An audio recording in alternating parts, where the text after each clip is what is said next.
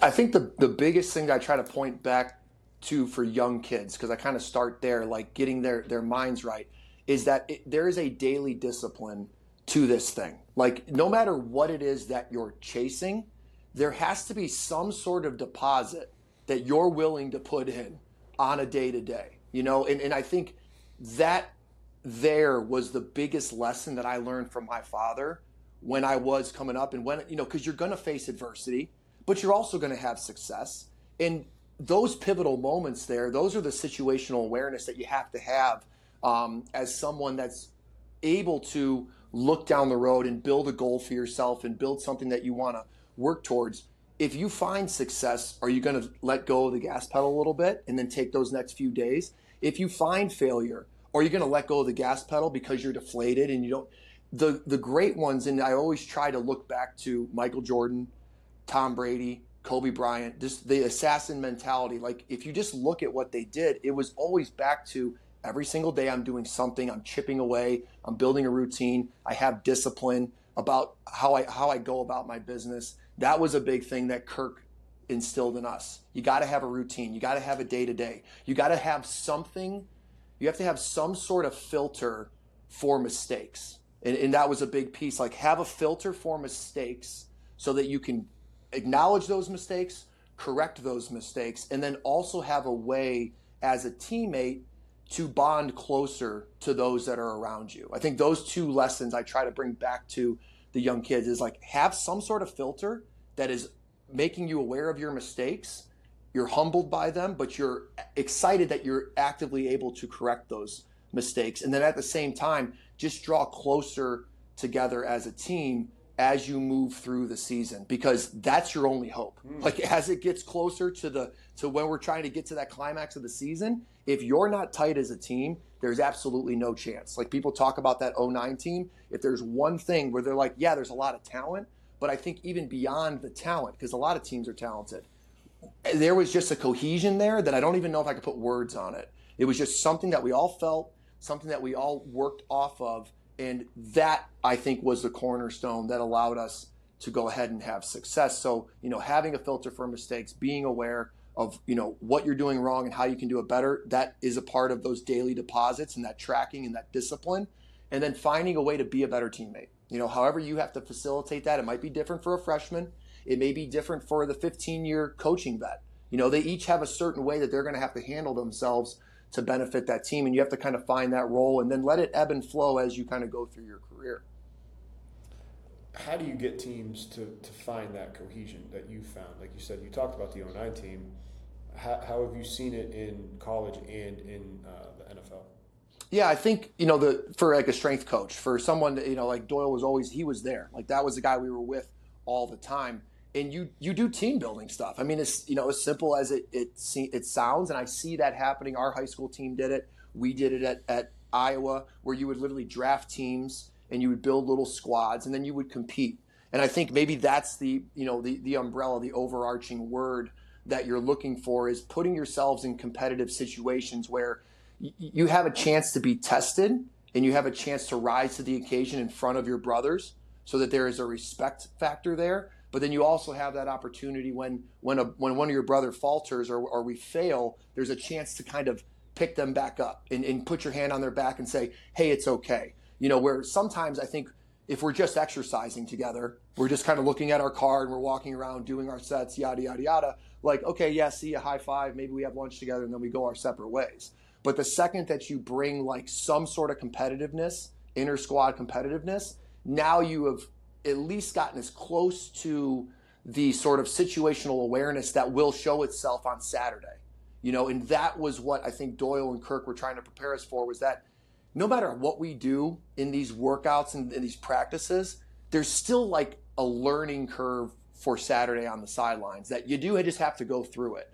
But they got us as close to that as possible by just everything it was one way, it was the Iowa way, it was a brotherhood, it was culture, it was these words that were being used over and over again. And there was these actions and these things that you would go through as a player in the off season. Then when it got to Saturday, the coaches backed it up.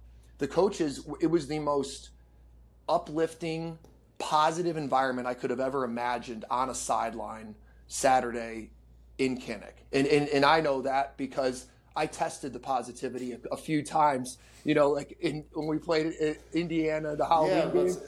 If there's a time to lose patience, maybe it's then, right? And there wasn't, though. And I point back to that game because it starts top down, starts with Kirk. He handled himself a certain way, and then ba-boom, ba-boom. Everybody else handled themselves that way at the same time. So I think there's just this preparation in the offseason. And I really like the team building stuff because you have to be in competitive environments because it brings something else out of it. It puts conversations on the table that just aren't going to happen if we're just kind of going through the motions as a team together. That's no different than if we're sitting in a classroom learning social studies together. You're not going to bond with that person across the desk or across the way. You don't have nothing there that you're going for together. So clearly lay out the goals that you have for your squad. We can all relate to them, and then we go and compete for those goals together. How does NLI affect that, though? Because hearing you say that, it's almost like, okay, well, why don't they do that in the pros? And then it's like, okay, well, then does it still work in the NLI world of today? It's a great point, and I think that it's a new layer to this, and it's something that we'll all have to work through and keep a close eye on as it unfolds, because we really just don't know. It's almost in a sense that college is turned into pro. You could easily make that case that the college levels it's now what the USFL in the XFL, it's kind of that idea. They were working hard to build that. And I always thought that was a great idea, a minor league of sorts. And it's still valuable because there's just the roster bubble is so tight in the NFL that you do need people. When guys are on the couch, you need a spot for them to cultivate and grow.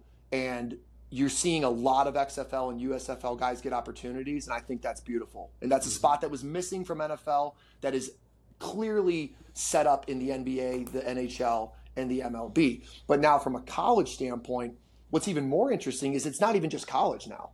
High school kids are worth millions. Really? Grade school kids might be worth millions based off of social media and stuff. So it's one of these things that I don't know if it's going to create more urgency for a coach to create culture. I think that teams like an Iowa, a Clemson, an Ohio State, an Alabama, they have such rich tradition. There's so much culture that goes into college football. I think what benefits you here with this situation is that we know that pageantry, that culture, that tradition of amateur, and it is in our culture just as the general population for now. And I do think that those traditions of college football are still going to be upheld. And I think that those traditions are what the young kids can buy into and still have the benefit of the NIL and all those things. I thought a good idea was brought up to me by LeVar Woods. Obviously, LeVar. The man. LeVar Woods is the legend. If you guys don't know who he is, LeVar, I reached out to him in January or December of last year. If there's anybody that could be the next head coach, like you said, KS is a legend. But who would be better to replace him than LeVar? But yes, that's an aside. Sorry.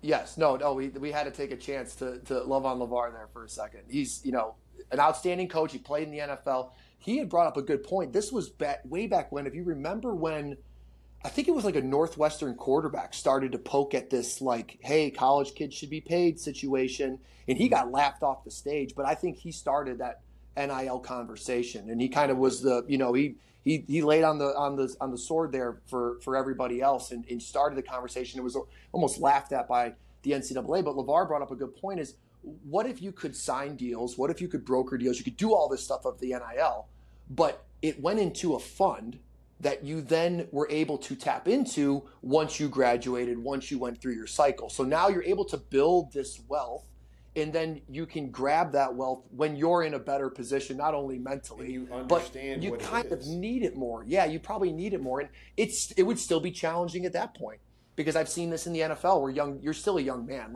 You don't know that you don't know anything in college until you're out of college.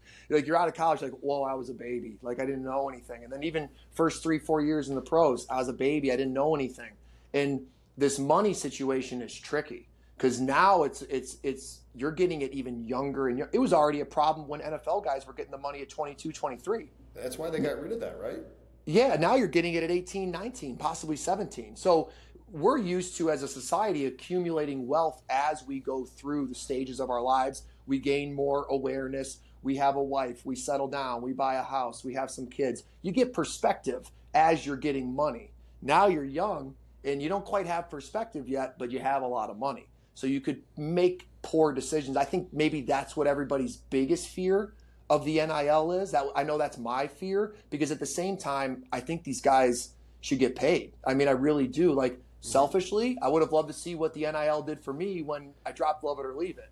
As a strength coach, you know how much I would have loved, or how much I love it? It's like, hey, wait a minute. The walk-on kids are the kids that need money, and it's like you can actually sleep and rest and hopefully get paid with your brand just from an endorsement deal or filming some commercials, and now you don't have to train at a weird time in the summertime or any of this other stuff because you've got it taken care of. Like, love it. Yeah, there was a lot of errors. There was a lot of holes in that gap. Like, and they were just kind of living off of the, well, amateurism. It's pure, you know. It's beautiful. It's this, and I think you were around with the bagel rule though. Back when you could have a bagel as a snack, but if it had cream cheese, it was a meal. Like, you were around